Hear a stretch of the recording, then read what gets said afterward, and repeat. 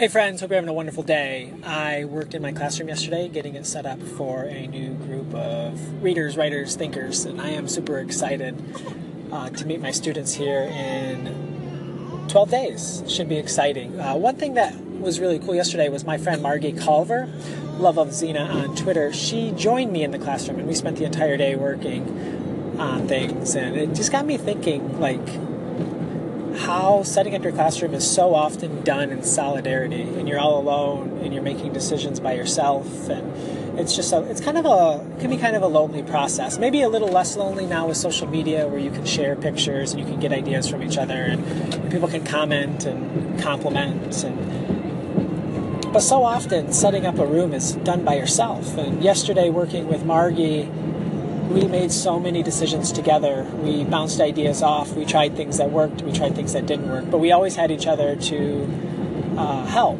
And I thought that was really interesting because it made for such a better process. Number one, it was way more fun, like infinitely more fun. But number two, the classroom is better. The design is better. One example that I can think of is my nonfiction library was not organized very well.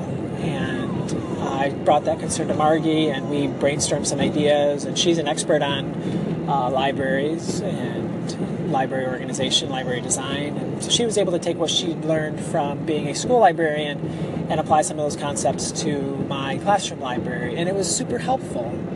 So as we head back to school, I think the lesson that I'm taking away from all of this is the importance of working together, of not being afraid to be vulnerable, not being afraid to say I don't get it or I need help.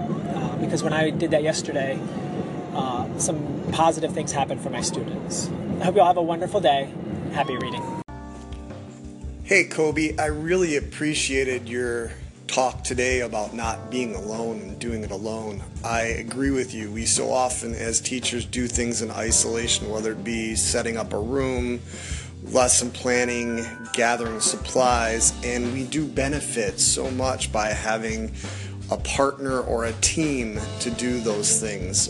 Next week I have scheduled a day to go in and meet with my teaching partner so that we can plan our start of the year, and I would never want to do that alone because I will miss things because I'm definitely not perfect. I will see things that she won't see.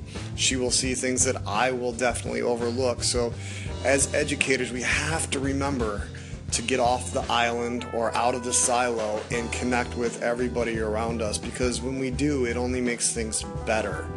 And isn't that what we want? I think